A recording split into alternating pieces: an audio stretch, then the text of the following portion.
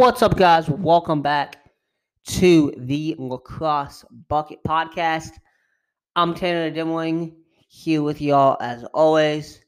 Hope y'all having a great week thus far. We are recording a bit later than usual. I'm actually quite an entire day later than usual. Usually record this on this Thursday show. Usually record either Thursday morning or Wednesday night. Had to push this back a bit because of an impending decision that is now final that concerns the lacrosse season in the Ivy League. So the Ivy League has come out. They have said we are canceling winter sports and we have pushed back spring sports. So basically postponed them until, and this is, I think the language in the actual release says at least March. So it's postponed to at least March. After that, I completely expect them to play. If they don't, and I've gotten a couple messages from people since that decision came out, and I'll say right now, this is ridiculous, guys.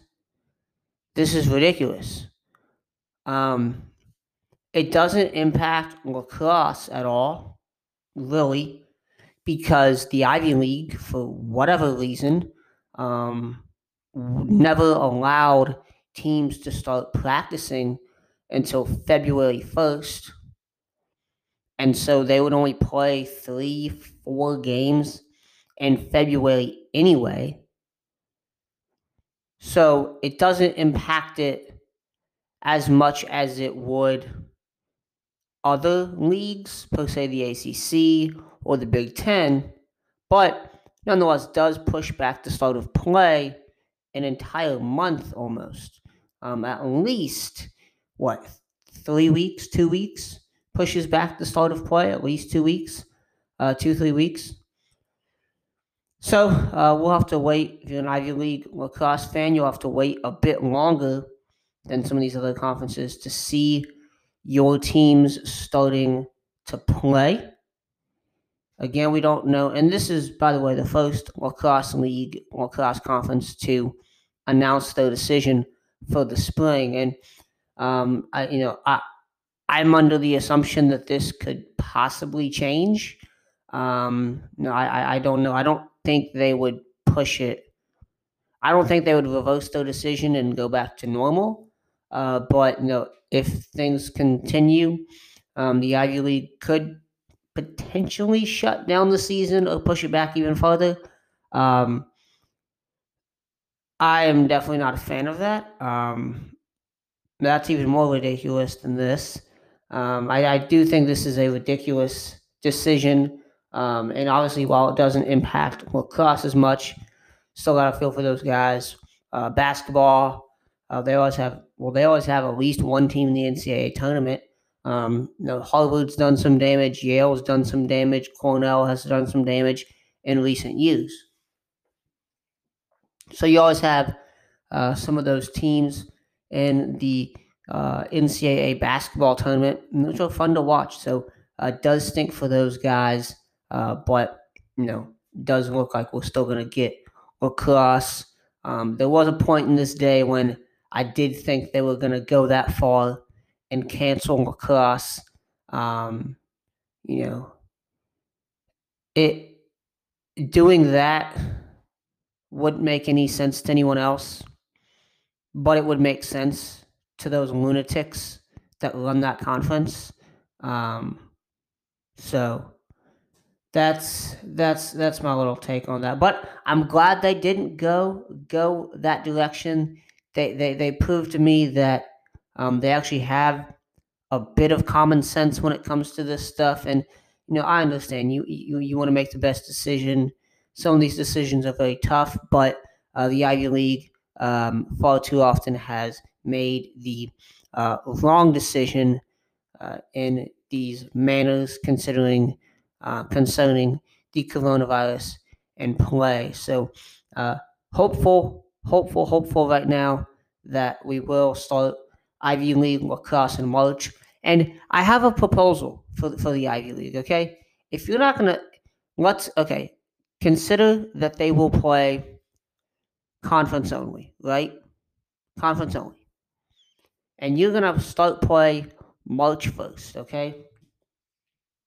What is March 1st? Is that let's see, when is March 1st? What day of the week is that? March 1st is a Monday. Awesome. Okay. Let's say you start playing March, right? March 2nd is a Tuesday. Let's say, play midweek games. Because you have 7 teams. Could you play, I don't know, have every team play every team twice?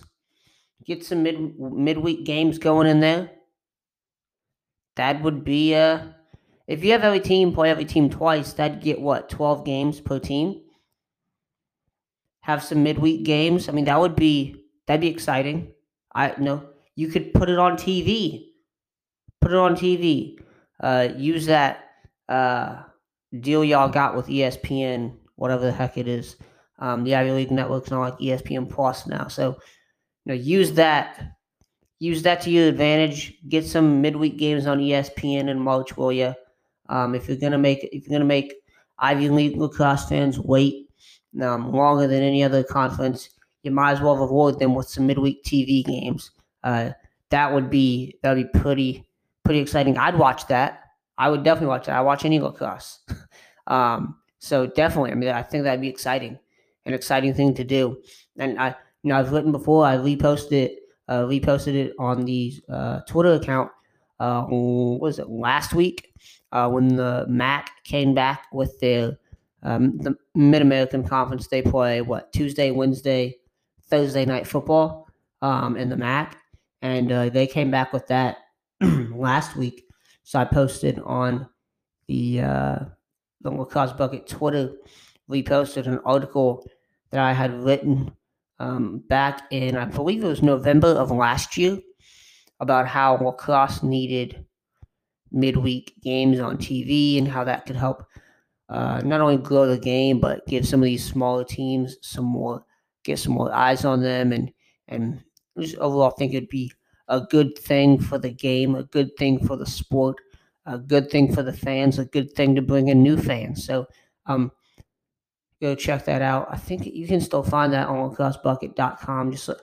You probably just look up like midweek lacrosse games, and it probably pops up on Google. You might have to search up Lacrosse Bucket midweek college lacrosse games. But Ivy League, that would be an option, right?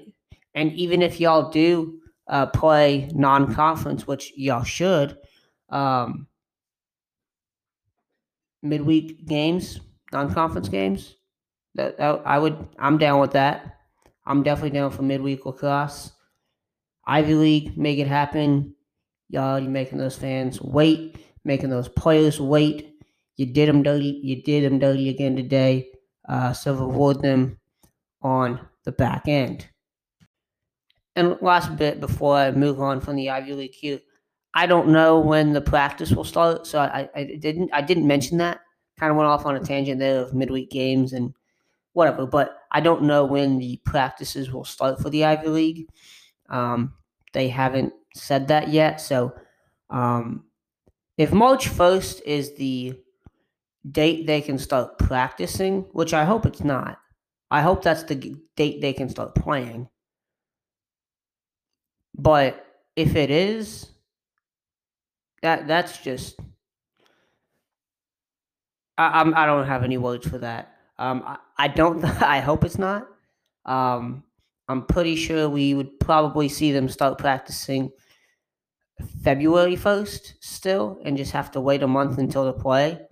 That's kind of my train of thought right now as to what it's going to be. It might be the second week of February or third week of February, but my train of thought right now is that we're still going to see Ivy League practice in February, starting play in March. Now, moving on from the ludicrous decisions that the Ivy League continues to make, The last episode, I promised y'all that I would dive into some 2022 recruiting stuff after talking a lot of 2021 stuff on Tuesday, with signing day being on Wednesday.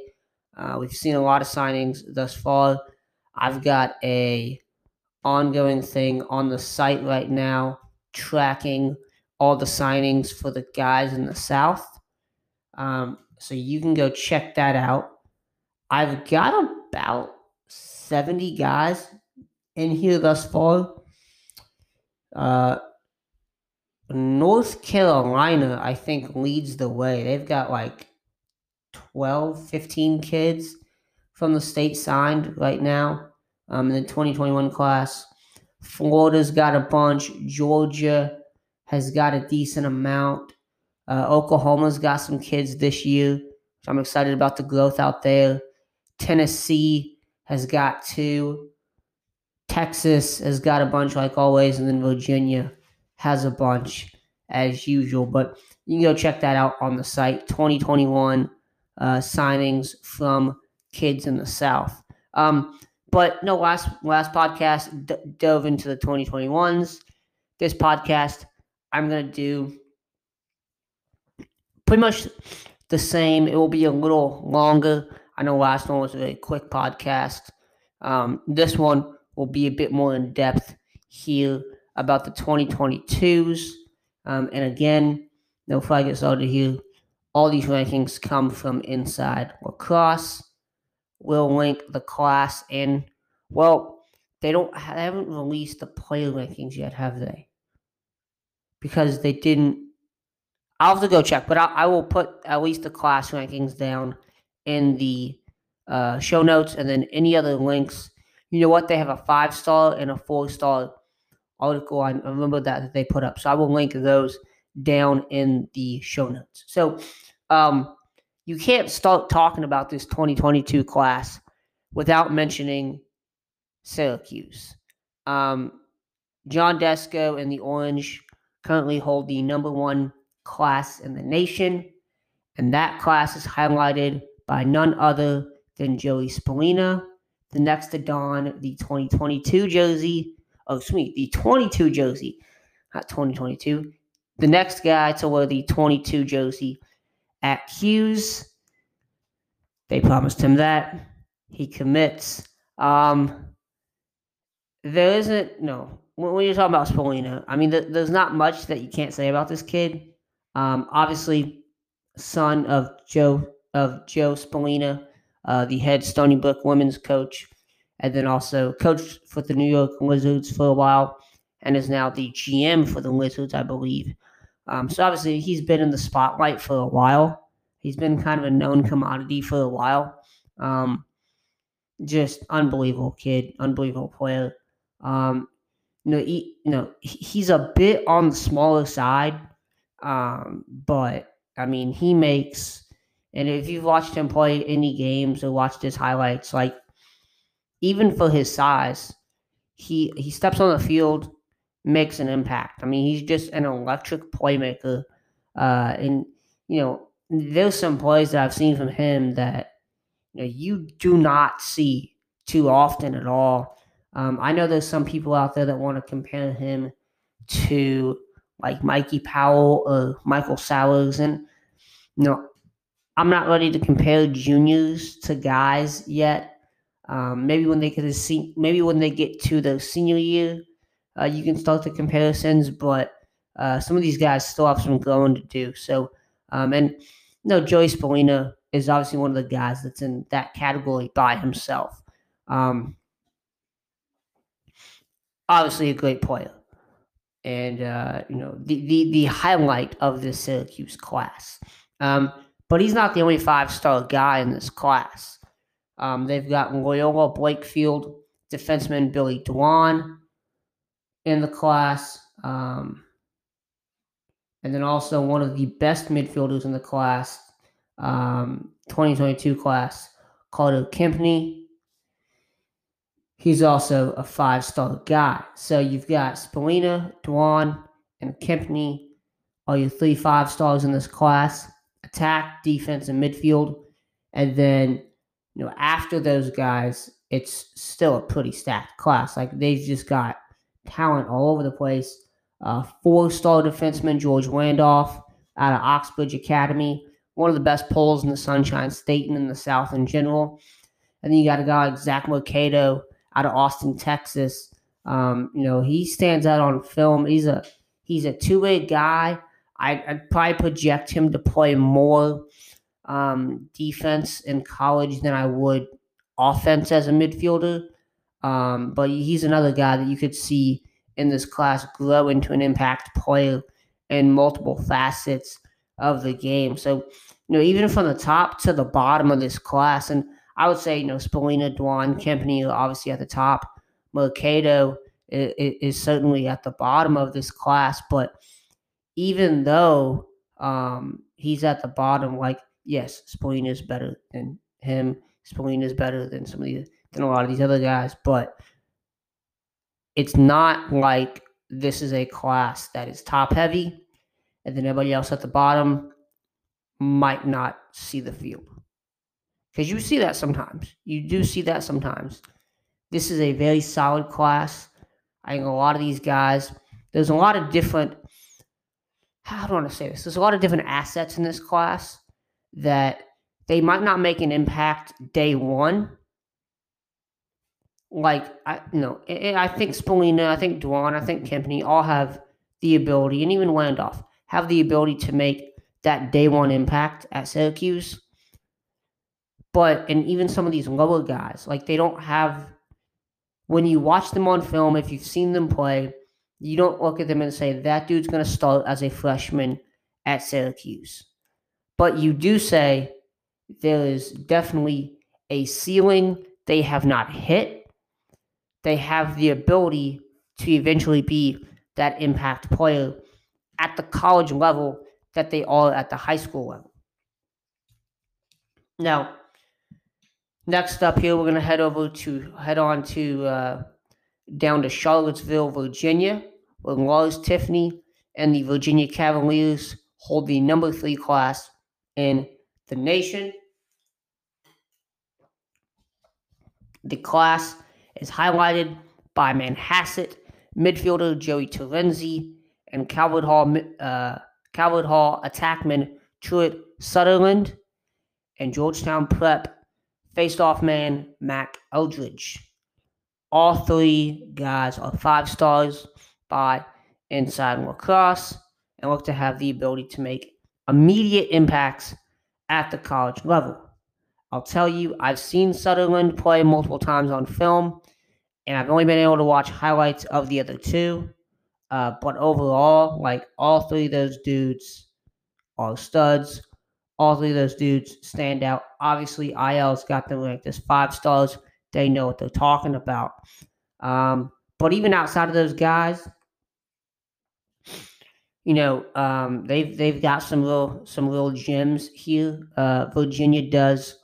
The 2 defensemen in this class I'm particularly high on, and that would be Riverside, Virginia defenseman John Schroeder, or Schroeder, I believe is how you pronounce it, and defenseman out of McDonough, Malachi Jones. From what I've seen of both of these guys, and I've seen Jones play, I think I saw him play 1 full game on film back in the spring, or was it in the summer? But I've seen him play a full game on film. I've only watched Schroeder on his highlight tape, but both those guys, and Schroeder is a actual LSM defenseman / LSM is what I would list him as. He plays kind of both for Riverside, but Jones is primarily a defenseman. They use him on the wings a bit. In the summer, I believe he played on the wings a bit. But both of these guys, I think, have a future at the LSM spot. Maybe we'll start out at LSM and then move to close defense as they get older. Certainly, I would say Schroeder has more of a future at the LSM spot than Jones does, but I do think both these guys, they're very versatile, And that's something you're starting to see more in defensemen, I feel like, is guys that, aren't necessarily, I'm a coast defenseman, I'm an LSM.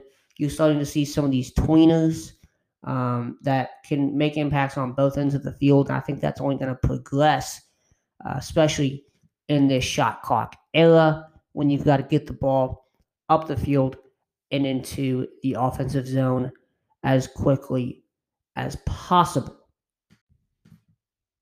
Now, moving on down to Chapel Hill, North Carolina, where Joe Bresci and the Tar Heels hold the number 5 class in the nation. Obviously, the two names that pop out at you when you look at this class, Dom and Nick Petramala. That last name ring a bell, anyone? Obviously, sons of Dave Petramala, legendary Johns Hopkins defenseman, and former Johns Hopkins coach as well. All-around legend in the game. One of the best dudes in the game as well. Dom is an attackman, ranked as the number 2 player in the nation, and could be a day 1 starter in Chapel Hill. I'm not going to lie. Nick, he plays defense, and just like his pops, he has battled some injuries over the past year, so we'll see kind of how he progresses. But definitely think he could be an impact player at UNC. He's obviously not as highly touted as his twin brother, but as I mentioned, he has battled some injuries over the past year. So he hasn't really played lacrosse. He did not play at all this spring. And then did he play at all this summer? I think I read somewhere where it said he didn't play until like August, or he didn't play at all. So he's been held out for quite some time with an injury that he suffered last winter. Outside of Dom Petramala, they have James Matan. He's also a 5-star guy. And then a guy I like a lot is George Kalos, a big in-state get for the Tar Heels. One of the best face-off guys in the region. He's ranked as a 4-star. Through his first couple of seasons, I believe he started as a freshman he goes to Hugh in North Carolina. I believe he started as a freshman, and he's been one of the best face-off guys in the Tar Heel State and just kind of in this South region for the past 2 years. I mean, came on the scene running, similar to Matan and Petramala as well. Those guys came on to the scene running in high school as well. So North Carolina Tar Heels getting another good class. And I've mentioned before, Joe Bresci has done a great job recruiting these past couple of cycles. Despite them not having the most successful seasons, they've put together some really, really impressive classes. And, in lacrosse, the ACC schools are always going to. But having the number 1 class in the nation in 2021 and the number 5 class in the nation as we sit right now in 2022, you've got to be impressed with that. The 2020 class and 2019 class were also very good. So Bresci and the staff in Chapel Hill doing a good job on the recruiting trail. Some other programs that I want to mention that have put up solid classes or have had some big pickups thus far are Penn, Loyola, Georgetown, Harvard, and Richmond. So Penn, Taft's goalie, Thomas Lee Cardelli, their biggest commitment in the class thus far. He's a 5-star guy out of Taft, which is in Connecticut, right? It's in Connecticut. And I've watched him. I went back, watched his freshman highlights, watched his sophomore highlights, which were obviously in the summer. I watched him at the national high school showcase thing that they did back in, what was that, September? I think they got another one coming up here in November. So I went back, watched some highlights of him. He just continues to impress, continues to get better. And I actually wrote an article last week about how he could be the next big piece in Penn's recent pipeline of just All-American caliber goalies. And obviously, Birkinshaw's graduation coincides with Lee Cardelli's arrival. Lee Cardelli, his brother, also a younger brother, I'm blanking on his first name, also plays at Taft, is a lefty. I believe he's an attackman. A real good player as well, is committed to Penn. Loyola, the Greyhounds hit a hot streak in the month of October. They now boast the number 7 class in the nation. Really impressed with what they have put together thus far. Here's the class right now. McDonough midfielder, Hugh Brown. Massaquoi, New Jersey defenseman Dylan LeBlanc. Medfield, Massachusetts attackman Luke Murphy. Dalbarton, LSM Max Latorre are some of the highlighters in that class. All 4 of those guys are rated as 4-star prospects by Inside Lacrosse. Kind of my analysis of these guys. I think they've got a good mix of everybody. Brown is more of your traditional downhill dodger, outside shooting threat kind of midfielder. Murphy, he kind of has that skill set that I think they could either put him at midfield or attack once he gets to college, at the college level. And he has that passing ability, and he's displayed a lot of speed when you watch him on film. And then also these two, Brown and Murphy, are just 2 of the offensive guys they have in this class. They already have some studs, or already had some studs before their commitments, I believe. St. Stephen and St. Agnes, Virginia, attackman Will McCullough. He's one of the best players in the Old Dominion State, I believe is what Virginia is called. Absolute stud. The offensive end of this class for Loyola is just the caliber of players they're getting is just amazing. And then obviously looking back at that defensive side, LeBlanc and Latorre, just 2 of 3 commitments on the defensive end, along with St. Paul's Maryland goalie Max Watkinson. Both the defenders have shown to be pretty active off ball and good off the ground. So, 2 Trey Chinitas defensemen. When watching both these guys on film, and I haven't seen either of these guys, I don't believe I've seen any of them in a full game yet.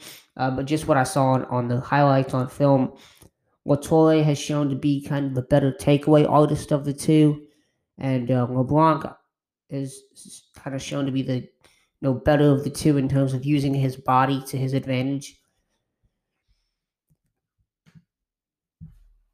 Georgetown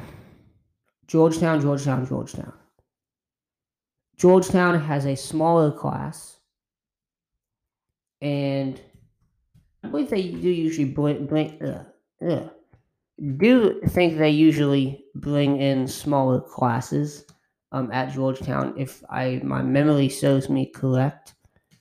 But in this 2022 class, they have just, and I believe they have the smallest class, so they're the number 14 class in the nation right now. And they've just continued to stack talent on talent on talent. They've got 2 5-stars committed in Jordan Ray, midfielder out of Calvert Hall, and then Henry Caponti, I believe is how you pronounce it, attackman out of Brunswick. And then you have 3 4-stars, Patrick Croghan, a midfielder out of Lexington in Massachusetts, Jojo Dean, a midfielder out of Avon Old Farms, and George Action, an LSM out of St. Mary's High School in Annapolis. Lucas Dudemain is a midfielder also committed to them out of St. Michael's College in Ontario. And then Mount Sinai on Long Island, midfielder James Coletta is also committed to the Hoyas. Ray, obviously the highlight of this class, the most high-profile player in this class. But after watching film of all these dudes, pretty solid from top to bottom. How many guys? They go 1, 2, 3, 4, 5, 7 guys in the boat right now. Dudemain and Coletta. Were they the last? Okay, Patrick Croghan, that's what it was. He was the last commitment for this class, committing in November, on November 2nd. Dudemain and Coletta committed a day apart in mid-October. Overall, solid class there from the Hoyas. Big fan of what they've done on the recruiting trail recently. Obviously getting some good dudes in the recent classes. Dylan Hess, Graham Bundy, 2 guys that come to mind. Stacking more talent in this class. And last 2 classes I want to talk about here, Harvard and Richmond. And I don't really want to talk about the classes as much as I want to talk about some of the gets that they've got. That sounds weird. Richmond. The Spiders have they picked up a commitment last month from Aiden Fairchild. He is an in-state LSM out of Patriot High School in Virginia. One of the top guys in the state of Virginia in this class. He is shown to be an aggressive defender, smart off ball, has fantastic stick handling, runs the field very well. Kind of everything you look for in an LSM. And getting him at Richmond, obviously they have a history, a tradition now. Can you call it a tradition when they've only had a program for like 7 years? Can you call that a tradition? I'm going to go ahead and call it a tradition. The tradition of Richmond defense. Obviously adding to that. Harvard, one of my favorite players in this class, St. Andrew's School in Florida, LSM Sean Jordan, committed back in October. I mentioned just like a few minutes ago, I don't like comparing dudes in the junior year to current college or pro guys. But there are instances where I will do that. Sean Jordan, he draws, and I've talked to some people who also told me this as well. Draws comparisons to Virginia's Jared Connors. Think about that. Best LSM in the nation at this time in college lacrosse. Sean Jordan, if you haven't watched him play, go check out his highlights. I've watched a couple of his games on film from the past few seasons. Just unbelievable player. He's going to do big things at Harvard. There's just so many ways in which he can just kill you. Transition. Runs the field very well. Defensively, it is a nightmare matchup for a lot of offensive guys. A lot of offensive coordinators in the Sunshine State, staying up, figuring out how we're going to work on this kid. And when he gets the ball and he gets running, much like Jared Connors, it's off to the races. And you know that ball is going to end up in the back of the goal, whether it's him shooting it or passing it off to a teammate. So good get there from Harvard, real good get there for Richmond. A lot of great kids have already committed in this 2022 class. A lot more than some coaches had thought they would be. And I do think, because of the dead period and all of that, from what I've heard and from what we've seen reported over the past couple days, the dead period looks like it's here to stay. Because I think the NCAA is going to push it back to April 15th. So you're telling me that you're going to have basically 2 classes where half the cycle, or over half the cycle, I would say, is done via Zoom, FaceTime, and text messaging. You're not going to get to see these kids. It's hard to watch on film and see how big is that kid. Yeah, sure, you can have measurements. Coaches can put measurements out there. You can get stuff from the high school and club coach, but can't go see a kid in person. On film, they might look different than in person. Something coaches have got to know, and a lot of times, I think in this class, and you're going to see maybe coaches just kind of, sticking to the gut. I do think, if the dead period does not extend to April, that's a different story. But ultimately, if they do decide to make that decision, again, nothing official yet, but that's what the reports show as of right now. So some very disappointing news for a lot of players, not just lacrosse, but football. You got the whole 2021 cycle done via Zoom, and basically half the 2020 cycle done via Zoom, or the back half of it at least. It's a shame. It is a shame. Anyway, probably not the best note to end the podcast on, but again, thank you all for tuning in. We'll be back with y'all on Sunday night with the mailbag edition. Remember, you can send in your questions to the mailbag on social media at Lacrosse Bucket on Twitter, Facebook, and Instagram. My personal at Tanner_Dimling. You can email lacrossebucket@gmail.com to send in your mailbag questions as well. You can check us out, lacrossebucket.com. You can find the podcast, Apple, Spotify, Stitcher, Google Podcast, anywhere you can find your podcast. Don't forget to subscribe and leave that 5-star review. As always, thank you all for listening. See y'all on Sunday.